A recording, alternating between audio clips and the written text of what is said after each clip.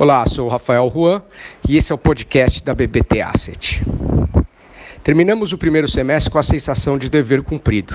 O fundo multimercado teve uma rentabilidade de quase 500% do CDI, ou 31% de rentabilidade líquida. Já o fundo de ações teve uma rentabilidade de quase 50%, ou 8% melhor que o índice Bovespa. Em linha geral, continuamos otimistas com os ativos dos mercados emergentes e ativos de maior risco. As baixas taxas de juros no mundo pressionaram positivamente estes ativos. Na renda fixa local, conseguimos surfar toda a reavaliação destes títulos.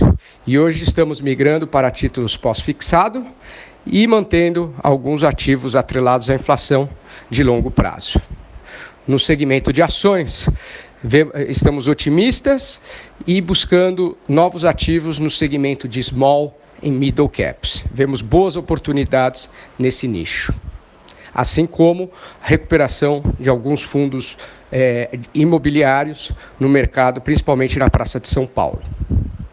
Para mais detalhes, acesse o site ou leia a carta ao cotista de junho. Obrigado.